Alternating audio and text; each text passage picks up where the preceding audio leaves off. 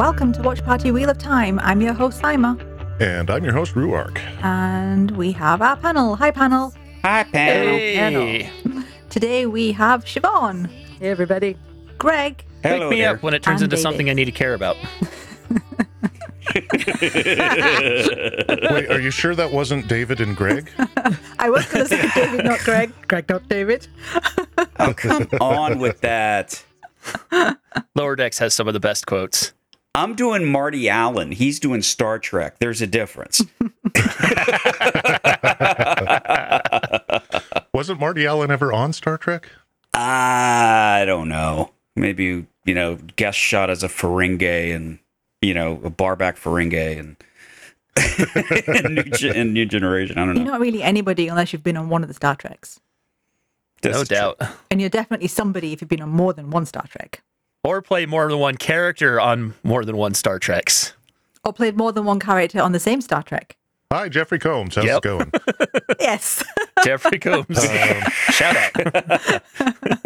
Yeah, no, I saw an interview with Anson Mount the other day, and it said something to the effect of, I wake up every morning and think, I'm on Star Trek. That's awesome. It's better than waking up and thinking, I'm in the Inhumans.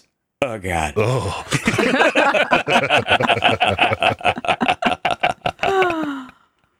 Anyway, on with our Sandman Yeah, this coverage. is a Sandman episode, folks. We haven't started our Star Trek Oh. episodes just yet, but yes. So, There's a little teaser There's a for people. Yeah, Plug there's a to spoiler. come. wahaha. David is giddy.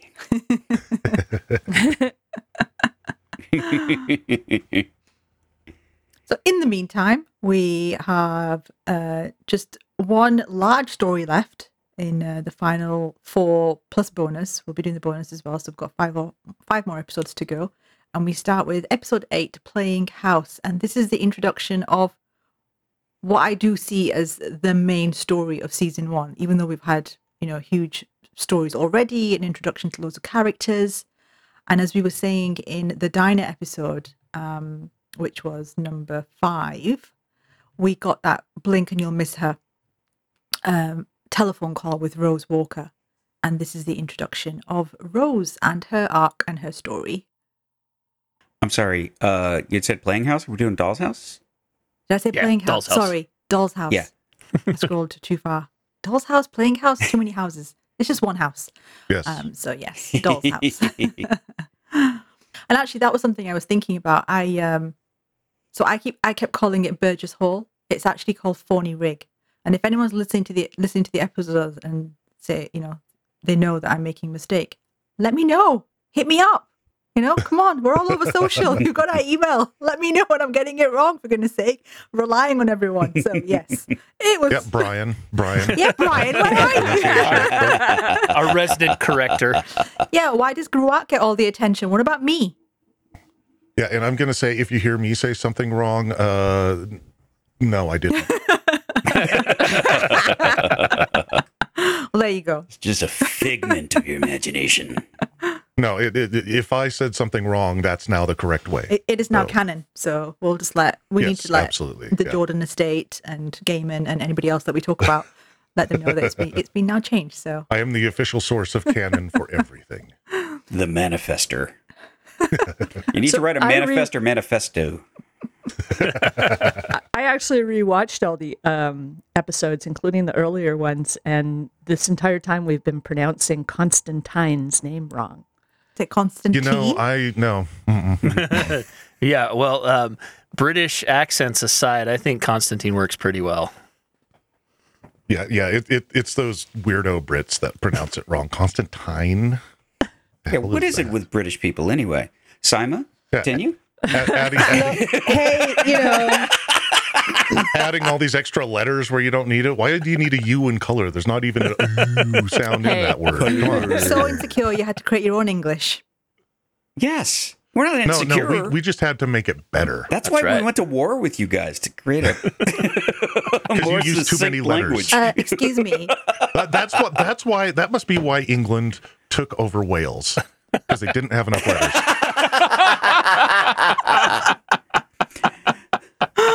Well, as Americans, we did get rid of the British T, so See, you're talking to the wrong Brit here because, when all those wars were going along, I was a star in India somewhere that hadn't even manifested yet. So That's fair.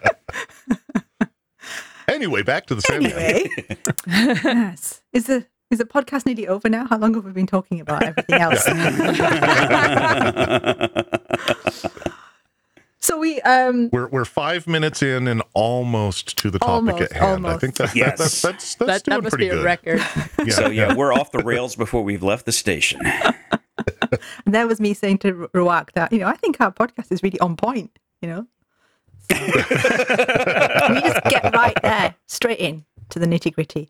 So Siobhan, since you've recently watched it, and I actually have now mind blank because it has been a while since I did my rewatch. Can you remind us of the opening? So it starts off with Rose and Lita going to England to meet Rose's great Unity, grandmother, yes. which is like It shows they us slid an extra generation in there from the comic books. She's a great grandmother rather than a grandmother. actually shows us Rose's backstory first. Yes. It gives us the scene with Rose and her mom talking about moving to New Jersey. the new location and then having to break it to her brother that he's not going to be able to come with them. Which doesn't make sense.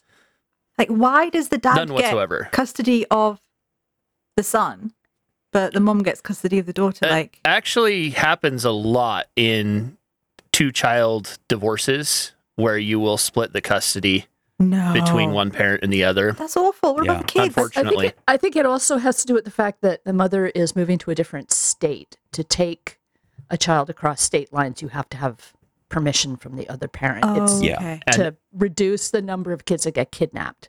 And those age, Right. and then in that case, their age takes a big effect. Like, I get the impression that Rose was probably close to or past 18 at that point, Mm-hmm. and that would have fallen into play because then she would have been considered in a different category than her brother. Right. Because An there's adult minor. Okay. yeah, school and all of that stuff goes into effect when you're dealing with that sort of thing. All right, that makes sense. I hadn't really that was on both watches. I was just thinking, what's going on here? They're missing. They need to understand why he's not allowed to go and he can just stay I behind. think they explained that a little bit more in the comics, I think. I think there was a little more information about that part of it, about the both parents' consent. This scene sets up, obviously, the fact that Rose has separated from her brother and the reason for her search later. So the mom passes away, and now Rose is old enough to feel like she needs to find her brother, and she can now, I guess, get custody or look after him or reconnect. Right. Yeah, because I'm sure with with an acrimonious divorce, there can be just complete cutoff from the other parent of communication. So she probably had no communication with her father, therefore no communication with her brother. I have to admit, this storyline, this whole relationship between Rose and Jed, I find really difficult. I have a thing about, because I have 3 younger brothers. I used to have nightmares of being separated. So this really, that's why I was like, what? This doesn't make sense. Why are they leaving him behind? And I was really I was kind of angry with Rose as well, even in the comics. It's like, why have you waited so long to go back and find your brother? I hated Labyrinth when I was young. I watched it. It made me cry because I just hated her. I was like, how could you do that to your brother? And then I went and hugged my brother and said, I would never do that to you. It's a shame my brothers will never listen to this. Being a younger brother with an older sister, from the younger brother's point of view, I can say, why do they always have to come find you? Why can't they just leave you alone? Can't they figure out you're just trying to get some freaking free time to yourself? You were like, finally, Goblin King, take me. Yes. Yeah. Oh yeah, David Bowie's going to come and whisk me away, and I'm going to be like, oh no, please don't. Shucky darns. Take me, Daddy, take me. No with the daddy thing. That's just not on board with the whole daddy thing. That's just Oh, dear. weird to me. Especially with that cod Anyway. piece. This is going well. Yeah, this episode's, we're off to a great start. Yeah. Yeah, I think So- David was right before we started. We were like, oh, maybe we can do the whole storyline in one episode. No. Nope. No. We're about 30 Anything, we're seconds in, going slower. folks, and yeah. So one thing I will say about the whole Dollhouse story arc is it seems to me this half of the show had a lot more changes in it than from the comic book than the first half. Just things like Lita and Hector, like in the comic books, Hector Hall was the original Sandman, the original DC Sandman before Gaiman took over the title. So they had to cut him out and turn him into, a completely different story. So Lita ends up going to England with Rose. In the comic books, she actually goes with her mother, and her mother has to stay in England to take care of Unity, while Rose comes back to the States to look for Jed. So her mother's still alive. Well, I think one of the things that probably has something to do with was the fact that, just like with the Hobb episode, they had to change the time because like these things happen in a period of time that was, from the comics, it happened in like the late 80s, early 90s, and they just transposed it. So, Dream was... So wasn't it like 70 years? Something like that. So that's why you have a grandmother situation with Unity, or great-grandmother situation with Unity. And the thing with Hobb where he, missed the one appointment in the... excuse me, in the comics, the appointment was kept. So it happened, they're supposed to meet up in 98 or 89, nice and they met up catch. in 89. Yeah. Yeah, so they just added the 20 years between, or 30 years or so between the original publication and the timeline where we are now. Oh, I really like that. So there was another generation between when it was Yeah. published and now, so they Yes. just added another generation in the show. That Yes. makes sense. I like that Yeah. for Hobb's So story, modern though. day, Right? The fact that Yeah. he didn't give up hope. He just bolted Mhm. it in and, made a sign. He didn't give up hope, even though he had missed the appointment. I kind of think that's nice. That's like a deeper relationship there, almost. it is, yeah. Yeah. But I also got the impression that her mom was sick, and part of the reason they were moving was to have a better opportunity to handle the fact that she was sick. And I don't know if that's a part of the comics, but that does help kind of that separation storyline and explain that situation. Yeah, so they transposed Unity being sick and dying to Rose's mother being sick and dying. Or from. Yeah, because here There- Unity's no, really Two. quite Yes. vibrant, isn't she? There is still Yes. a little broken knit here, for want of a better word. I can't think of a right word. So Unity must be around 115 at this point. And I was trying to think of, because it is longer, right? It's 100 years, they say, that he was captured for. And I was trying to think of how could she still be so vibrant? And I wondered whether living in the dream and her relationship with Desire and being a vortex somehow affected her aging. Mhm. And also And the fact that she was sleeping for yeah, 80 years. but other people did age, but she was, not only was she sleeping, but she was living a life in a different kind of existence almost, which could have had an effect on her body. And then there's a reference to the fact that Rose says something like, people always think that she's younger than she looks. So there's something about, maybe, is it hereditary? Is it in their blood? Or there's a connection between the vortex, the fact that Rose also looks younger than she is. Well, wouldn't they be able to siphon energy from the dream realm as a vortex? That's what I would explain it as. Because It is mentioned that Unity is the only survivor of the sleeping sickness. yeah, and that would be because she's the original natural vortex. I mean, anybody in that situation would atrophy completely. Like, sleeping doesn't help you. You still have to get up and do things. There's only so much beauty sleep that can actually, help. That's true, actually. No matter how much physio wouldn't be that up she walking might have around. had with helpers, there's still the fact that her body is in that state. Yeah, nice. I had a note here which I thought was really cool. It's not in the show, but obviously because of the DC issues. But Lita Trevor was the only daughter of Wonder Woman and Steve. Oh, And Interesting. there's a connection between her. She's actually kin to the Furies. This is the comic version. So I don't know Yeah, how yeah. they're going how Oh, wow. if they can. No, I'm putting that all together in my head, and it's kind of blowing my mind. Nice. Nicely done, Mr. Gaiman. Yeah. I mean, when he started this series, he had at his disposal so much of the DC characters, right? Not the main characters, but he could do so much with families and, connections and friends.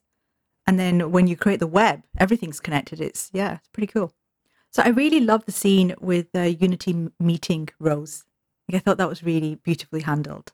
You could just imagine, It was thinking sweet. you've got nobody Yeah. else in the world, and all of a sudden the great grandma finds, her great grandkids, and she's lost her mom, and she's trying to find her brother, and now she's got somebody who can fund her travel to find her brother. I just that realization of thinking, how do I find my brother with my means? And she seems to be a struggling writer, I think, at this point. And then having this, super rich relative who's just like, right, I'm going to pay you to go find my grandkid. Right. But she was kind of led into that because it was an organization who was, supposed to be paying, because some foundation was paying for her trip to England. It turns out it is Unity. But, yeah, Well, it's just sweet how Unity explains it too. And it also gave us that beautiful little foreshadowing with the ring and her being able to tell the future in her dream state. yes. What was the name of the ring that the other word for the ring that they were talking about? the amulet. Amulet, yep. Amulet, yes. Does an amulet imply the existence of a full-sized amu? No, this is an anulet. So Oh, an annulet. yes, for full size anu. Same Yes. question applies. So it's like a really small butt.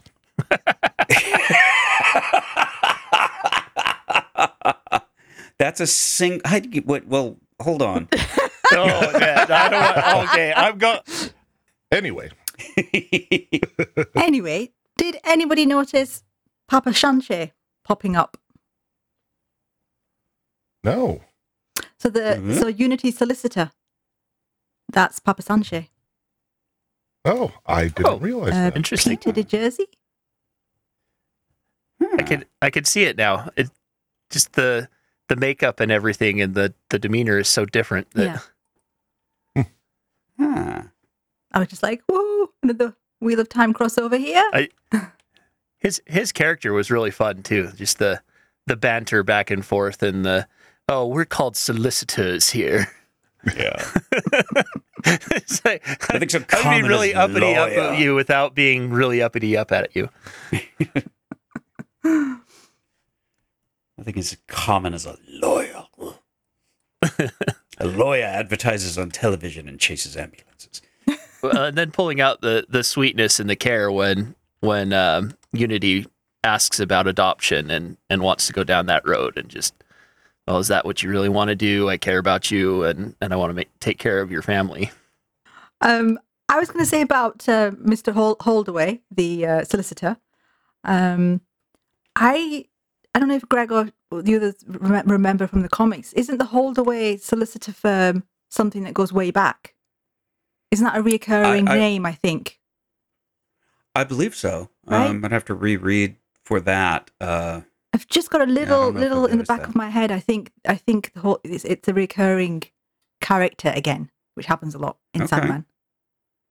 Okay. Yeah. So yeah, maybe going Need back to look it up. Yeah, going back Wait a minute. You're saying the guy who's known for reworking mythology into stories reuses the same mythological characters almost like they were in their own myth?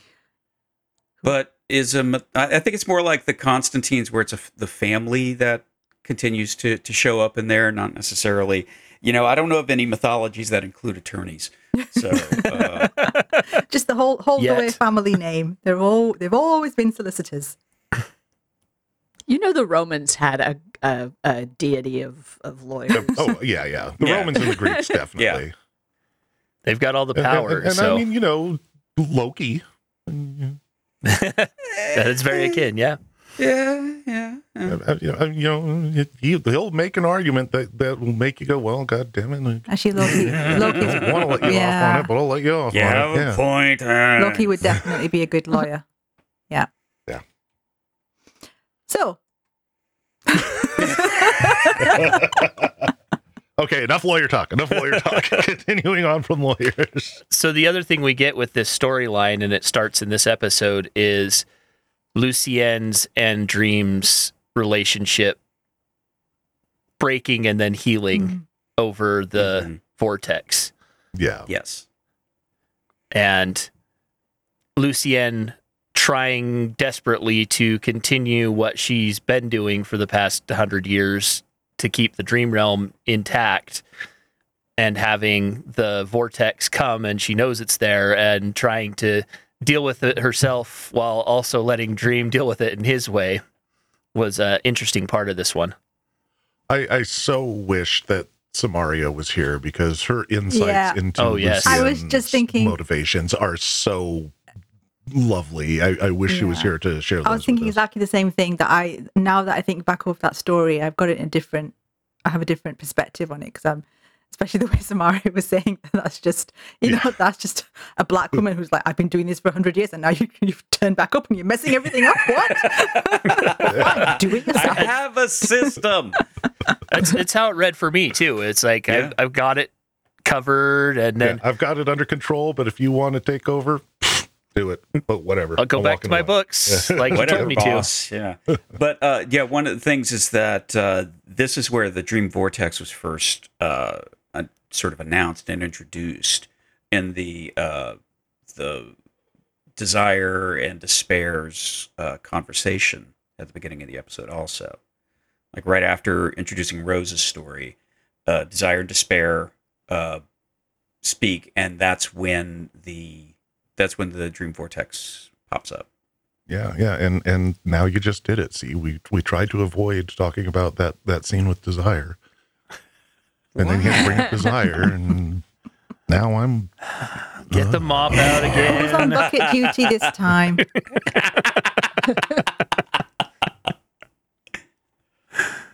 But they don't really give Wow. us much Yeah. either with Despair, though. They No. give us a hint that Despair has done something to try and affect what's going on with Dream, but don't reveal that at this point. Right. And there's also There's a a hint of longer game going on there. Despair is maybe not as into it as Desire, but is supporting Desire because they're twin, right? So they do it together, and there's also, I feel like with Despair, there's all, even in the comics, but I got that sense in this one, scene, that she's supporting Desire, but she's also reminding them, this is our older sibling, and even if they find out, we're going to be in trouble. But I'll be here. But let's just be careful, because it didn't work last time, or the time before that, or the time before that. You get that good twin, bad twin type of dynamic, even though it's not actually good and bad. It's like Bad just and worse. opposites, And I opposite opinions. I really love the way they kept it from the comics as well, about the calling, how they call each other. So they hold the sigil, and then all of a sudden Despair is just there, right, sitting on the seat. I thought that was really cool. Yeah, I want to see more of the halls of the other Endless. Yeah, I remember pausing on the scene when it kind of flashed through all the sigils and trying to just figure out what sigil went to who, and yeah, it was. There's really an cool. Ankh there. Yeah, And there's a blank. clearly that's death. Yes. Yeah. So they're all going to show up at some point. As long as the series goes, everybody eventually shows up. I believe in the comics. Yep. As long as Desire keeps showing up, that's all I care. Desire with a side of Lucifer, and we're good. Only a side of Lucifer, huh? You throw John Cameron Mitchell into the mix on this episode, so yeah, Yeah. all Yeah. the buttons get pushed. so to speak. So to speak, yeah. So back to Unity and the scene. Yes. I'm thinking, okay, what scene is next? I tried to keep it back on track, but So Rourke how went far into the sploosh and episode then- are we? Like It was 2 10 scenes. minutes into the Yeah. actual Maybe 10 episode? minutes. Yeah, Yeah. basically. And we're All right. definitely going, well, I don't know, maybe near, a little bit Well, I further think in. Greg was trying to segue us into the Florida group. Yes. Yeah, he yes, was I doing real good at that. We're not there though. Yet. That's the next episode. Oh, dang it. But we do have dun dun dun Corinthian. Yeah. I was so stressed when he was having tea with Unity. Because he just embodies this sense of menace, just sitting there with his English cup of tea. And yeah. I mean, I knew that he wasn't going to do anything, but then at the same time, I thought, what if he does? Like, you just never know. Right. So ridiculously charming. Like, I don't know. Oh, yeah. It's hard. Yeah, you really see how he charms everyone around him. Like every human he interacts with is like, oh, he's attractive, he's pleasant, he's polite, he just draws people to him. Mm-hmm. Makes him the best person to start the serial killer trend, because it's like, Yes. how hard is it to find somebody when you can charm anyone? Right. And you're just right there, and all of a sudden you're in a position where it's easy. Yeah, I mean that's a trait that several serial killers have. I mean, there's others that are, just sort of creepy and, snatch people up and that sort of thing, but there's others that they just, come into my web, said the spider to the fly. Charm their way in. But he is the original inspiration, right? That's what he was created for. And you see the impact of this nightmare that's walking the waking world. He inspires serial killers and created a cult. And I think, if you really look at Corinthian and his arc, he embodies exactly why the Endless do what they do. They're to prevent this, prevent things like this happening to creation. When they're doing their functions in the right way, and the fact that Dream was gone for so long, and this is the impact of it, it's huge. I mean, this is 4 episodes of the serial killers. Hold on for a second. Can you all explain to me, because I didn't pick up on this, but you seem to be saying that the Corinthian existing in the real world for the last 100 and whatever years is what has inspired the trend of serial killers? This particular Possibly. group, this convention, the fact that it's become an okay, art just the form. serial killers in this convention. not serial killers full stop. Oh, okay. Yeah. I was thinking you were No, saying no, that no. like serial killers did not exist No, no, before no. he No, no, showed no, up no. 120 This years particular ago. arc- I mean, Okay. no. I think it's implied in the comics that he was the original Jack the Ripper Yes. as well. Okay, Yeah. yeah. So I was going to say, like, Yeah. Jack the Ripper was before that, and I mean, serial killers have existed as long as inspired- people It's- have, but yeah. Through Dream. Okay, Yeah. okay. It's implied that it didn't really become a large, widespread thing until the Corinthian. He connected them. He created the web of connection. Yeah, he created this following of people who wanted to do He this. created serial killer Facebook. Yeah. Well, I would say a serial killer church, because there's a sense of veneration and worship, and I feel like he's the figurehead, We are special. right? Yeah. There's a whole speech where he says, that you're some kind of special class of people who, treat all other humans as prey, and that you have a right to do what you're doing. There's my understanding of the Corinthians effect is basically that, the part that people believe that what they are doing is right and good, and that they have this special status where their job is to prey on lesser mortals. There's one character in the comic book that you don't see in the TV show who says he went to meet other people because he thought that maybe he could get help in stopping what he's doing. He's obviously very tortured by it. Mhm. They don't use him in the show. Instead, they use the scene where Dream takes away their illusions about what they're doing. The glorification of serial killers, I think, is the thing that Corinthian brought into the world. Ah, okay. That makes sense. And maybe we can just segue straight into the next episode then. because it is continuous story. Well, we do have to discuss the diner where Nimrod and Funland and Good doctor. the doctor Mhm. are meeting to sort of discuss the upcoming convention. So I was convinced this was the same diner. It's not, but it looks exactly the same. But I suppose is that diners in America, they all look the same. They all pretty they much all look look the the same. same. Because I was like, why is nobody online talking about the fact that this is happening in the same diner where that happened? And I was looking at the episodes and thinking the layout's the same, the doors in the same place, you know. Yeah. But and also it's probably the same set. right. Yeah. But also there was a shout out to Mike. Is it Dringenberg? It's called Drinkenberg. yeah. Is it called Mike's Diner? Oh, yeah. So yeah, once I figured out it wasn't the same diner, I was like, okay, relax. It's just the diner set again. Right. I didn't get that because I was so focused on what was going on in that scene. Yeah, I mean, in the U.S., like you said, all diners look more or less the same. I Right. mean, you can maybe divide them by decade. There's a 70s diner look, an 80s diner look, a 90s diner look. 50s diner look, a 50s sometimes diner it's look, just yeah. more counters.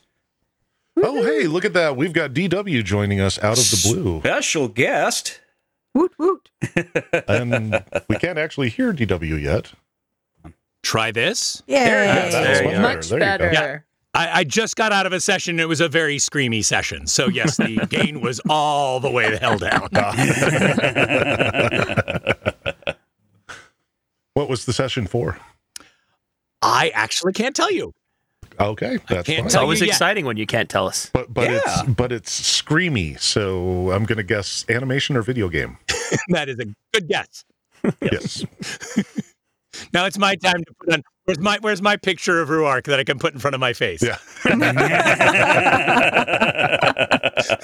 Here, just reach through, and just Can you HTTP that to me?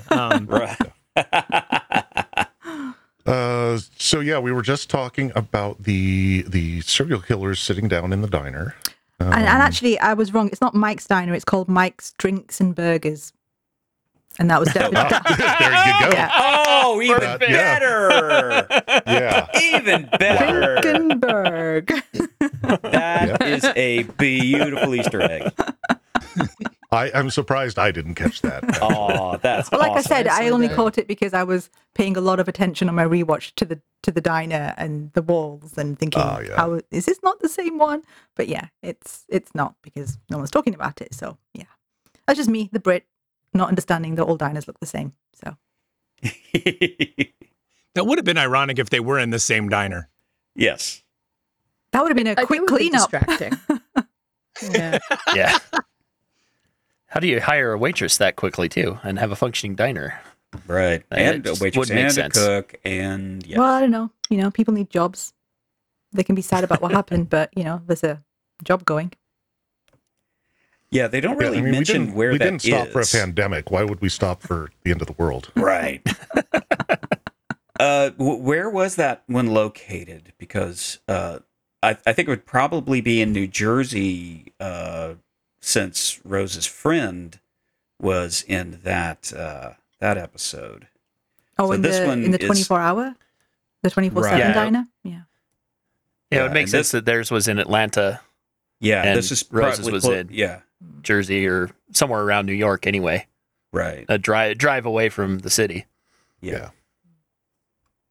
And again, this they're just sitting down. They're in a diner. This real, normal setting, and they're talking. And it takes you a little while to really understand what they're talking about. Blew my mind. Right. Like, are they seriously talking about this in open air with people around? Like, what is going on here? They're talking about having a convention about this. Like, what? Yeah. It's a thing that's been emboldened, and people are Yes. getting less scared to be part of that community as they find friends. Mhm. And it's a convention, and, And they I refer to just themselves love- as collectors. And I just love that it's a cereal convention. Yeah. Cereal is in breakfast food. Ah, Dude, I so would good. so go to a cereal convention. Yeah. Oh man, get little, I'd be like swag bags of Boo Berry. Yeah. Oh hell yeah! I'd be like, Great. okay, what kind of new monster you got coming out next year? Come on. What do we You got? got to do better than Fruit Brute. Can we get like Creature from the Blackberry Lagoon next year, maybe? That's the special release. You only find out about it if you go to the panel. Yeah. It's a con exclusive. Saima is looking very disappointed with us right now. No. I'm actually thinking. I'm thinking through the story. I'm just like, let them talk. I'm trying to figure out where are we in the story. Yeah. DW. We haven't got very far. This serial convention's con exclusives are. I wouldn't want to know. Well, I mean, it depends on which booth you go to. Oh. Anyway, This seems to be more panels than a trade show. So. Oh yeah.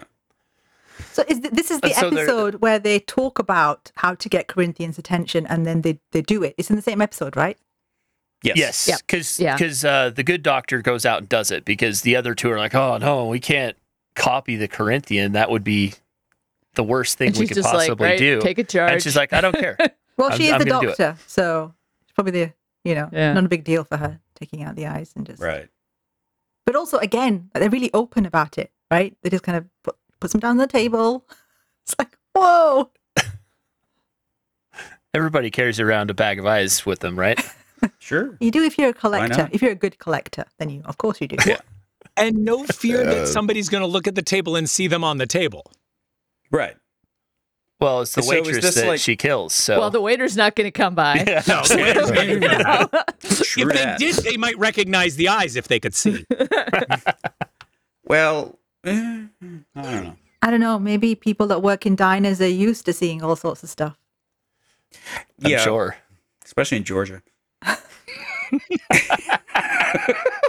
Apologies to our Georgia The listeners. hate mail comes in from Georgia. We love you, really. Yes, we do. Especially after this You just latest don't love election. your Thank you, serial killer? Georgia. I had a friend who worked in a diner once, and she told me a story about going down to the basement to get whatever she needed to get out of the basement, and she saw the owner and manager of the diner down there with some very well-dressed looking gentlemen and piles of white bricks on a table, and just turned around, walked back out. That is the correct response. So, Yeah. so I'm sure Not my business. eyeballs sitting on a table would just be, yep, all right. That Not my that business. happens. Yeah, I've seen some things in a Waffle House at 3 a.m., man. Those are on the waffle in the Waffle House. Stacked and smothered, man. Stacked and smothered. Go ahead, Simon. Like, how do I segue to something a little bit more serious? When's the right moment? I'll just go straight into it. Just do it. Just do it. Okay, if you have to go from funny to serious, you go, okay, well, anyway, back to serious land. Okay, well, definitely. This Just is don't say Funland Funland. to serious. Oh no. Well, actually, you laugh, Jinx. but really, this is very Funland focused. Yeah. The yeah. opening of Yes. this episode, Jed, Uncle Barnaby, and Aunt Clarice. Yes. So Ugh. I feel like the whole season really plays with this. You get nice and comfortable in one kind of feeling and genre, and then all of a sudden it just jumps to something completely different. And the opening with Jed running it really freaked me out, because again, I just wasn't, even though I knew with the comics, the way they presented it, every storyline seems to have a particular nuanced menace to it, and I really felt it in those different moments. And you think that Clarice is going to help him, and then Barnaby shows up, and you're just like, oh, this is really horrible. For me, Barnaby was the most terrifying character in the entire series Pretty close. because he's yeah. real. A little too real. Exists out there in many connotations and in many places. Yeah. Well, back to what you said, Sima, about them making it a comfortable scene first, but I feel that kind of helped them with showing their comfort in that moment. They gave you a comfortable scene, And then here's another scene. And sure, this is comfortable too, right? In a both the juxtaposition, but also showing how these people are comfortable. These people are perfectly fine with this conversation. Yeah. Had we seen him in his dreamland before that point? No, I think the first time we see Jed is As when the he's Sandman? running. Well, I know. I was Yes. just thinking if they showed us his Sandman dream beforehand, him running doesn't necessarily seem out of place. He's not like running away from the house. He could be just running in his dream. But I don't remember if that Am I right, happened Siobhan? before or after. What? Yeah, I'm sure that the first time you see Jed in the series is when he is running away. In Okay. the comic, the time he ran away was already in the past. He'd already been stuck in the cellar. So we do get introduced to Hal and Barbie and Ken and Chantal and Zelda. They are so awesome. Are All you of them. eating Cinnamon Toast Crunch? You cereal fan, you. Okay, if I'd known that we were honoring this episode by eating cereal, I would have got my husband to buy me some. Prepared. Next episode has cereal convention, so Oh, we look, can be prepared DW's next time. back. Crustios, nice. Free metal know those were a shards real and thing. I didn't know they were a real thing. 7-Eleven did a thing over here where they actually turned all the 7-Elevens into Quickie Marts. Yes. And you could buy, I have, it's not Duff Soda, it's what's the, Buzz Cola. Buzz Cola, Duff Buzz Beer. Wow. Cola, you could get Duff, you could get Giant Squishies. Pink Donuts and Crustios. You know, And that's so squishies. American. Yeah. Oh, it absolutely is. No, I just glanced over to the side of my desk and realized I had a bag of Cinnamon Toast Crunch sitting there, mostly because I was sitting at my computer stoned as hell last night and eating Cinnamon Toast Crunch straight from the bag. But Oh, last night a neighbor had this pig party, sort of a competition for, cooking pork and stuff like that. But somebody brought Rice Krispie treats covered with this black Hawaiian salt. That was amazing. That was the best Rice Krispie treat I've ever had in my entire life. yeah, I can see that. Get kind of like a salted caramel kind of thing going for it. Oh, yeah. With this black salt that's really minerally. It's like, Oh, so good. yeah. I'd be down to try that. Oh, yeah. Next time on Snack Chat, Hey, this is cereal snack chat. This is cereal. Cereal This is It's snack topical. chat. We're still on topic. Hey everybody, Ruark here along with Sima to tell you about our sponsor, Four Cats Boutique. Sima, you said you found something on their site that you couldn't live without. Why don't you tell us about that?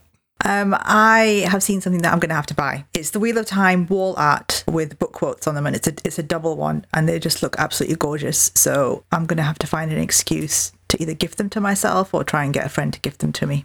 Sounds like we know exactly what you're getting for your birthday this year. Check them out on Etsy. The only thing I'm looking at, 4 Cats Boutique. Number 4, Cats with a K, 4 Cats Boutique.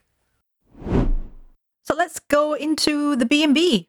Hal/Dolly, Barbie Ken, Gilbert, Zelda Chantel, Cindy the Realtor, Cindy the Nurse. now that you're mentioning the names of the characters, I'm like, I didn't catch that this is all, that house is a doll's house as well. Mm-hmm. Literally. And you've got- Ken and Barbie. Yeah, you've got doll character names in the house with them. Hal and Dolly, Ken and Barbie, Chantal and Zelda. Well, and it's interesting the widespread of personalities in the house, and I think that's specifically designed to set up the dream sequences later, and the just vast, wide range of types of dreams that you get out of those differing people. Right. Oh, I like that connection, David, because I was thinking more about the outer aspect of this is something I think Gaiman is really skilled at doing, is he creates community for people who are looking for community in the real world. And then when they read the comics, they find their community with the characters. And this is really beautifully embodied with this doll's house, with all of these characters, because they're all connected to all the other characters throughout the comics as well. Yep. Yeah, there's a freeform TV show that was, oh gosh, what's it called? Good Trouble. It was a spin-off from another one that's the same way as they all live in LA, and it's this coterie, and they're all just differing people and opinions and lives and troubles and come together as a family. Yes, situation. A very chosen family situation. Yeah, exactly, Greg. I was going to say the same thing. That when the comics came out, especially, this was about your found family, your chosen family. And I don't know how much, things have got better, but there's still that. I remember when I was reading it and I really felt that sense of you find your people and then you will do anything for them. You will stick together and you will, see it through. And that was, I just remember that feeling from when I was 17. That it was really strong that you can do that. You kind of feel empowered to think, if I can't find them right now out there, they're here in the pages, But I'm sure it's a lot of both, right? Yeah. And even drawing some of the inspiration, like, Mike Dringenberg using Cinnamon as the, the model for Death, she was an integral part of that, that SLC scene. So that was a very chosen family situation there too. And I'm sure that probably inspired that choice. Actually, I'm glad you've mentioned that. I just want to say that if you haven't read the article that Ruark linked in the previous episode show notes, which is an interview by Ruark's spouse, Madeline, with Cinnamon, go back and read that. It's excellent. Yes, do. Yep. It's a small that was world. a really good article. I went back and read it. And actually, that article reminded me of something I need to correct from the last episode when I talked about Cinnamon. I had mentioned that she was a tattoo artist. I got that confused in my head. When she was in Houston, she was a piercer, not a tattoo artist. They work out of the same type of studio, and I just got it confused in my head. Right. Anyway, now that correction has been made. By yourself. Yes. Yeah, I was going to say, you corrected yourself now. How do you feel? Man, I'm kind of an asshole, aren't I?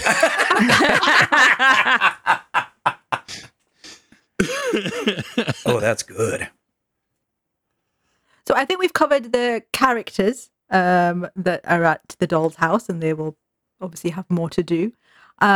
We also get introduced to Jed's dream storyline here as the Sandman, which I thought was the cutest, that he is the Sandman. And I'm going to go out here and say Galt is the best sub-story in the series for me. She personifies change. She wants to serve out of love, not fear. And she really cares for Jed. And I think it was really interesting. So this is not in the comics, and I love how Gaiman's fleshed her out and given her more to do, because it's a real juxtaposition against the Corinthian, and even with Gilbert, all the nightmares, well, the dreams, nightmares that have the three that have left, they all have their own unique reasons for what they're doing. But Galt is my favorite. Right. I love her. Oh, it's totally protective. It's maternal. It's fantastic. I love that. It also touched on this idea that they set up early on of the nightmares are there to help us. They're there to make us address fears. They're there to make it. So giving the idea that this one wants to help and doesn't feel that fear is the way they want to do it, but the desire to help is still there. Right. It's a nightmare that wants to be a dream. Yeah. Well, and I think she's still loyal to Dream too, which is probably why you see Sandman being Jed's persona in her version of the dream. She's still loyal to the dreaming and Sandman, and so she kind of weaves that into her little fantasy she's created for Jed. The protection thing was what I was going to bring up, because the way I see Galt is she's set up almost as a counterpoint to Morpheus. Morpheus is interested in the overall impact of things. He talks about saving humanity. He talks about saving the world. He's not actually interested in individuals. He yanks Rose and Jed out of the dreaming before Rose can find out where Jed is. He doesn't care about Joanna's ex-girlfriend until Joanna gets all up in his face about it. He doesn't care about what happens to the individuals. Galt cares about Jed. Mm-hmm. She cares about a person. Gilbert cares about Rose. He Yes. cares about a person. So I just find it really interesting that the individual dreams latch onto the people, whereas dreams just kind of like he doesn't care about the impact of destroying, pulling Hector out of the dream world. On Right. Lita. Kind of their That's job, not isn't it? his. Right? Yeah, that's not his. Individual lives, individual feelings are not his Yeah. concern. So it was kind of neat to see the different way that the two interact with the humans in the story. And the fact that it's not so much the humans, but it's the people related to the vortex. When Jed got taken away, Dream was not there, and Galt took it upon herself to help protect Jed in particular. Did Galt know that there was a connection to the vortex? There could have been any people, any number of people in the world that would have required the same kind of help. But the fact But she was that drawn to this one. yes, and the fact that Fiddler's Green, Gilbert was driven to Rose. I love what you driven said, to, Siobhan, but- because this similarity between Galt and Gilbert then makes me think that the Corinthian is the most similar to Dream then, because the Corinthian isn't looking at individuals; he's looking at mass impact, right? Right. So he Mhm. wants to, I don't know, kind of like John, maybe, like he wants to reveal the potential of humanity. It's just in this really horrible way. And then that's face off. I'm kind of going ahead now, but even the face off between the two of them, it's really interesting that they're more similar. And then you've got Galt and Gilbert who are more similar. It's like levels of interaction. But it's all still focused around the vortex. So whether or not they're conscious of it, because Galt that's a years long project that she has with Jed to set up this dream world for him for protection. Why is she protecting this one kid in particular? I don't even think she may know, but it's definitely got something to do with the vortex. Well, presumably Jed is also, at least to some degree, carried some of that vortex gene down. Well, he's also descended from Yeah. Right. the Endless. So it would mean that Galt would be Yes. drawn to him for that reason.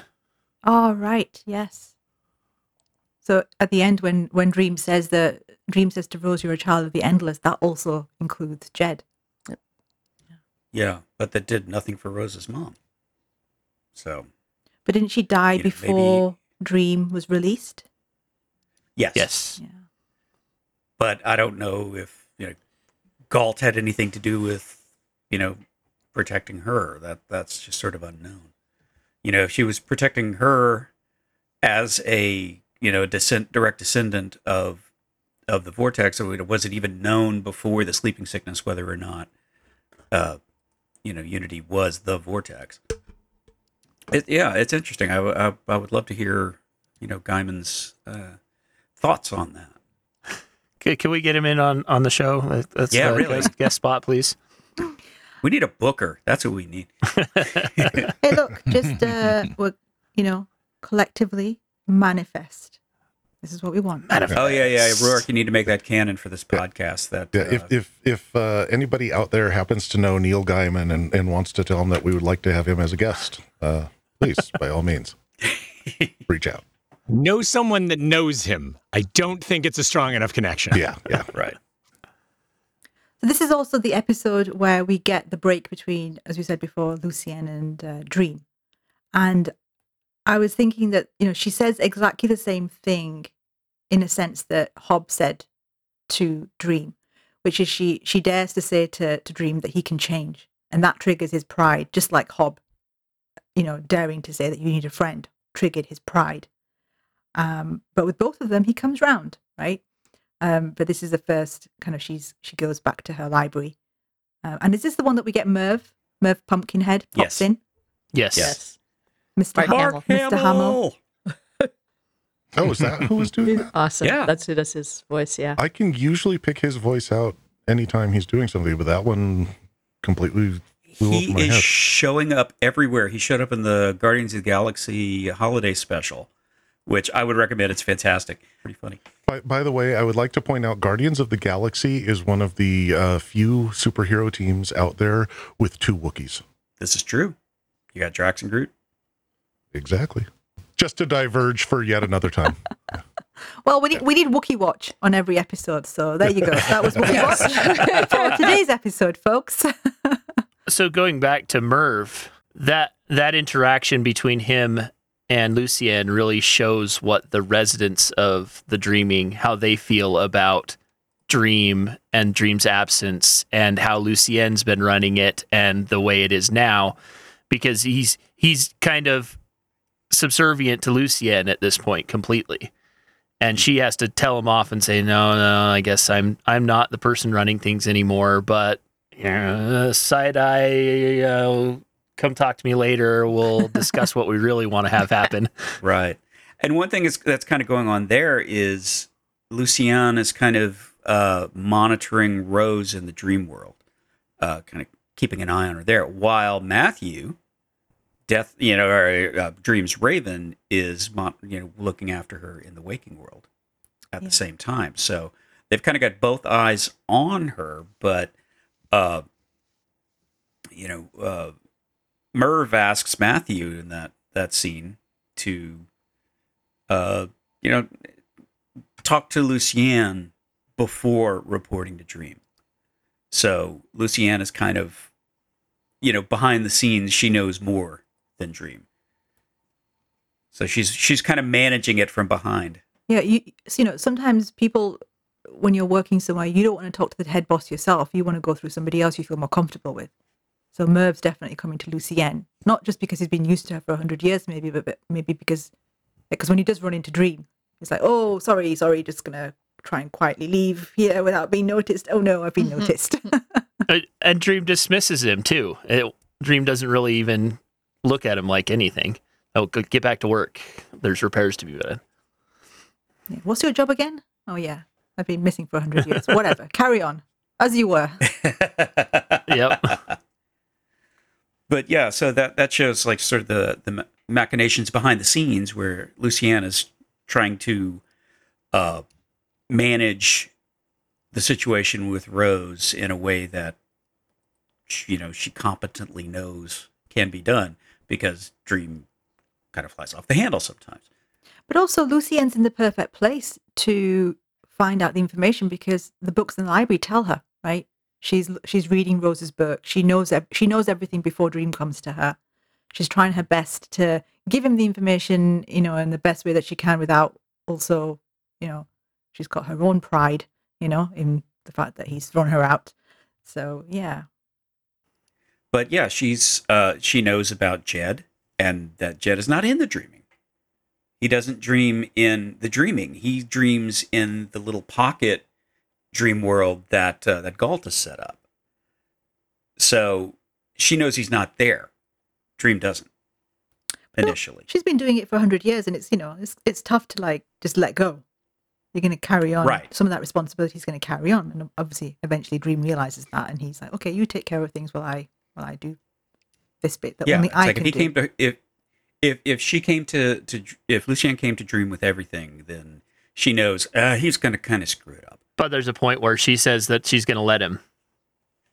Yeah, she gets fed up and said, "I'm done." Like that goes back to Samaria's point about the way her motivations and her actions is. She gets to the point where whatever, I'm done listening to you. Just you're go. Gonna do what you're gonna do, and after it falls apart, you'll come back. Yep, I'll be right here when it's done. That's the thing. She doesn't completely give up. She knows he's going to mess up, and then she'll be there. She'll be there to help. Yep, because that's her role. Yeah, and she has all the information. She has more information than Dream does.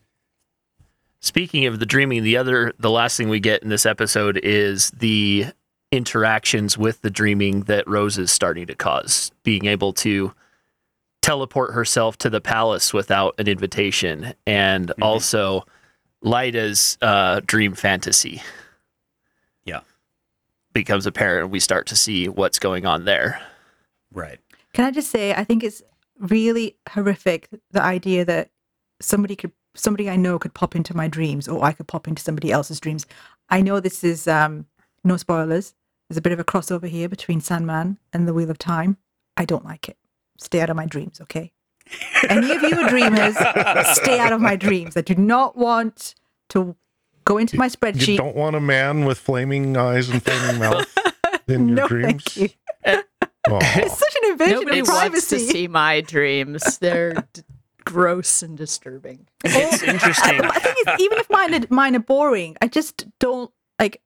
The worst superhero gift that you could have, I think, is being able to read other people's minds. It's like, no, I don't want it, and I don't want anyone reading. Oh, Like, God, stay yeah. out, stay out of my head. Yeah. I don't want to be in anybody else's That's a head. first. People are nasty. Yeah, I don't want to be in anybody else's So to head. me, this is Get out of my dreams and get another out of my level car. of that dream. Being able to put that whole sequence of where Rose is walking. She's kind of accidentally keeps stumbling into all the B&B residents' dreams. I'm just like, oh, this is horrible. I would feel just like, I'm so Yeah. sorry. I'm so sorry I saw that. It's interesting that they didn't make it so horrific. Like even the horror dreams that are a part of that sequence are just not that bad comparative to what is horror in the rest of the series.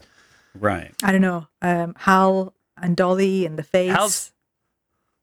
Hal's is weird, I would say, and disturbing, Hal's but is I don't know that I would aspirational. say it's really horrific. Oh no, it's horrific later. Sorry, that's a later episode where he's ripping off his face, and then because he's trying to his identity, right? Yeah, he's trying to Yeah. find his identity, but this is where he's living his, in the initial dreams that that Rose walks into, Hal is living his Dolly dream. That's what he wants to be. It's like he's got this, stage show where he's performing, but he's also lying in bed watching it. He's experiencing both at the same time. So To me, it's a cool perspective. Ken's is probably the closest to an actual horror dream, in my opinion. Well, Like yeah, he's but living, he's living a fantasy, but then it turns into the horror of losing Barbie, which yeah, to me, those are the worst dreams. That's when you suffer from something that is a real life event or something that could be real life that you really don't want to have happen. Those are the most horrific dreams you can have. yeah. The potential. Ken's dreams disaster. were really toned down for the show. Yes, they I was gonna are. say, yeah. Yeah, they Like could to the point where, I was kind of like, yeah, I can kind of see his point. It was just a dream. What are you so upset about? Whereas in comic books, the dreams very much revealed his real personality, and he was not a nice person. Yeah, that's kind of implied with this. Even in Yeah. the show, though, don't you? I thought it was in the background, but the fact that we have Cindy the realtor and Cindy the nurse, I felt that was basically the show saying that Ken is a serial cheater. cheater. It just happens to be that Yeah. everyone he Yeah. cheats with, it just happens to be called Cindy. That's just the joke Yeah. in there. But he is, he is cheating on Barbie, and she knows, but she doesn't really want to face it, in a sense. Cindy the Dream Girl. Has anybody ever had that dream where they wake up and it was so real, like you were saying, David, and it could have been something in reality, and you wake up and you're pissed off at your spouse for the first hour of Yeah. the day? Yeah, I've had my wife and my son both wake up angry at me for things I didn't do. And my wife is much better at being able to make that compensation. Yeah. But yeah. Ben Folds has a great line in one of his songs. That's when I know she's going to be pissed when she wakes up for terrible things I did to her in her dreams.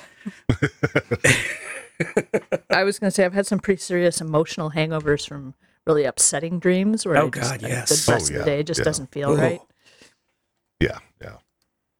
Yeah. I unfortunately had one where I dreamt I was dying and woke with a bloody nose. So the first conscious thought I had was looking at my own blood in my hands and thinking I'm dying. Wow. Yikes. That creeped me out a bit. Yeah, a that'll do little it. bit. A bit. That will do it. Well, there you go, Mr. Gaiman. We're giving you plenty more ideas for stories with our dreams. Like he hasn't already done them, but still. But yeah. Okay. So it's a lead up to the end, which is the Corinthian meeting Jed. So before that, we get I think, Greg, you mentioned earlier, the meeting of the caseworker. Mm-hmm. Oh, and we mentioned it earlier, the nice eyes and the drip, drip, drip as the Corinthian's enjoying himself and finding out information about where Jed lives. Yes. Yeah. Well, I mean, he found out about Rose by having his nice little encounter with the house sitter, which I was scared for the house sitter, but it turned out to be just a pleasant diversion apparently. But again, he could have killed him, but he needed him to pass on the message to Rose. I think that's the only reason he didn't kill him. Oh, I was just going to say, I hope that is not an accurate representation of how the Social worker system foster works. system works in the state of Florida, because I was appalled. And I think sorry to tell you, but It's probably an accurate representation of how foster system works everywhere. everywhere in America. Yeah. About the drip, drip, drip scene, I just have to say I found it very unrealistic because, I'm sorry, corneas do not chew very easily, and you totally spit that part out. I mean, he should have had a spit bucket next to him for the corneas. I mean, I get the other part. That thing pops like a gusher. It's great. You get this like spray of juice, and then it's chewy. It's awesome. But you're spitting the corneas out, man. Yeah, the corneas you don't are eat kinda the sunflower gristly. seeds, and you don't eat the cornea. Well, he's a nightmare. Cornea's kinda He enjoys gristly, all of yeah. it. oh man, It's like eating an olive and swallowing the pit. You just don't do it, you know? But Corinthian will. I'm telling you, he will eat the pip. He'll enjoy all of it. He's not like It's you true. and I, Ruak. We have standards with what we might eat. He'll take it all. Yeah, I'll eat an eyeball, but I will not swallow that cornea. I'm sorry. I have learned a thing Good about to you know. today. Hey, I have always said, given the opportunity, I will absolutely try human flesh. And that's now recorded somewhere for all posterity. Wow. I'm glad we do this virtually. I'm not saying I would kill somebody for the opportunity to I'm really glad eat you human made that flesh. clarification there. Yes. If you I'm just saying, stumble upon, like, say, for instance, I had to get something amputated. I would be like, hey, doc, That's mine. Give it to me. here, I brought a cooler full of marinade. Just drop it in there. I'll leave it in my room. I'll take it with me when I leave. You know, As someone who has been around Rourke in moments that my eyes were not protected and slept, I still have my eyes. I'm glad to hear it. I'm just going to mention the really creepy and yet very well seen. I mean, I don't know, Corinthian, every scene is really well done. But when he meets Hal, right? That charisma and the charm. And I was like, oh no, Hal, run. Not Hal. But it's I really like it's Hal. really short. But again, Boyd Holbrook, just amazing. So we get the whole transition of Corinthian finding out. Then when I do need to speak about that scene with Barnaby and Clarice. I mean, Jed, he falls out of a really awful situation even into an even worse one. And yet there was a moment where I was just like, Barnaby deserved it. Clarice was also suffering. But, which I think worked really well, especially when the case social worker came to visit. You get that kind of sense of fear and that they're both trapped. And so the Corinthian saves, air quotes, Jed. And the final scene is Big Bad Wolf song playing out the Corinthian and Jed in the car. And we all know that he is, not safe, but he's so happy, right? He's just like, right, I'm going to see my sister. And you're just like, oh my goodness. So we'll call that a wrap. And we'll be back next time to hopefully finish off the final 2 episodes of the season and also probably end up doing the bonus episode separately, considering how much we talk. So, yeah. we talk too much, really? No. So we want to say thank you to our benefactors, Michael and Jen, out at the Secret Watch Party Headquarter Island. Did I say that right? Thank you, Michael and Jen. Thanks, Michael. Thank you, Michael and Jen. And you can catch up with our sister podcasts, Watch Party of Ice and Fire, who are covering the House of the Dragon prequel. Did I get that right? Prequel, yes. And also Watch Party Lord of the Rings. If you're watching Rings of Power, do check them out as well. And links to all of that, including our Discord, are on our website, whatwatchparty.com. We're on all the socials at whatwatchparty. And also reminding you of our fundraiser, our koala fundraiser. Links to that are on our website and our socials as well. You want to give something? I do have an update on that. Awesome. I've heard from Koala Sadai, we are now over $200 Woohoo! Fabulous. towards our $1,000 goal. So that is 1/5 of the way. So let's keep going. Awesome. Yeah. All right. Final question. If you were going to be a nightmare, what kind of nightmare would you be?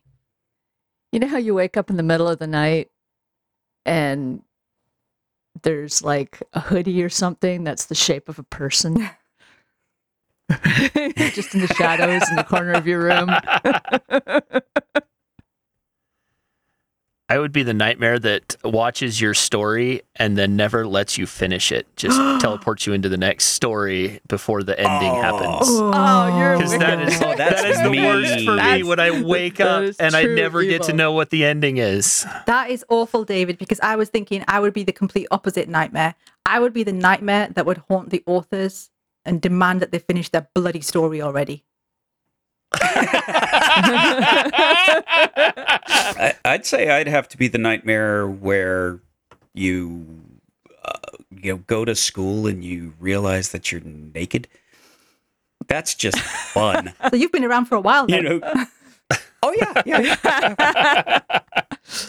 I think I'd be the looping nightmare, the one where you think you've changed to the next segment of the nightmare and it still starts back over and you can't change anything and you can't fix anything. Groundhog and you have Day to just watch it nightmare. happen. Whatever you don't want to watch happen again and again. Oh, that's brutal. I would just be Menomina over and over Oh. and over. But see, Rourke, this is why we're friends. That wouldn't be a nightmare for me.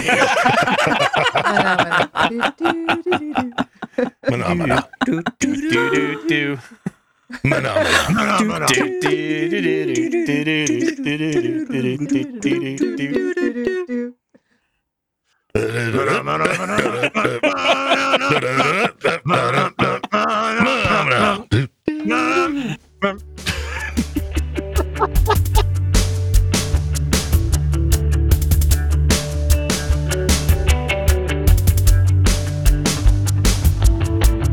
A pyramid of glass, the lights remind me.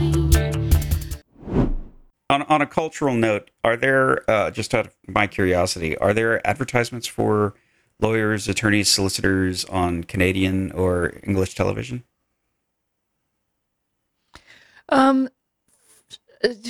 Yes. I think it's not as big a thing here. If as you it had is an in injury, the call the US. advocates now. Dial 1-800-LAW for you. You'll get an attorney first time, every time. No front desks here. You'll get straight through to an attorney and we will listen to you. You pay nothing unless we get a settlement for you. Call 1-800-THE-LAW. Do you guys have that kind of thing? Well No. done. No. Thank goodness. Oh, there's a guy in Houston called the Texas Hammer who's just fantastically doofy. Yeah, Great. they are so... The further out rural you get, the more nutso they are. It's like they're in a competition with like the guys who own carpet stores and used car salesmen. Yeah. My favorite is driving across the border into Detroit and seeing this massive billboard, 1-800 Who's the Dad?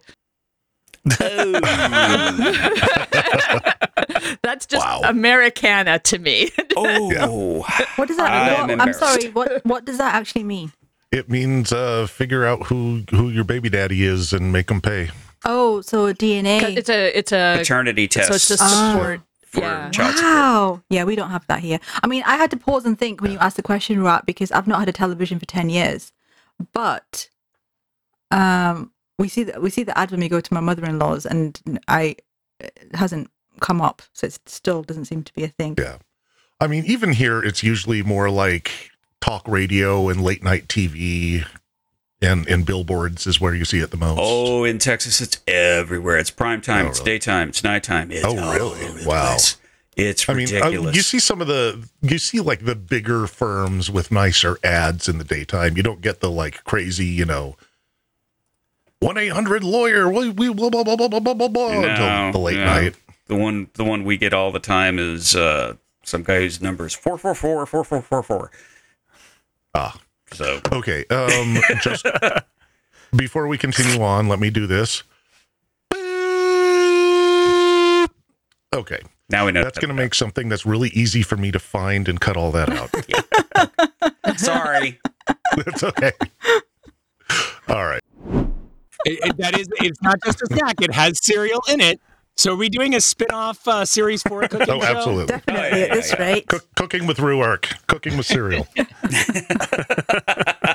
It's a very short podcast. Yes. Your So spouse you will put the cereal in the bowl.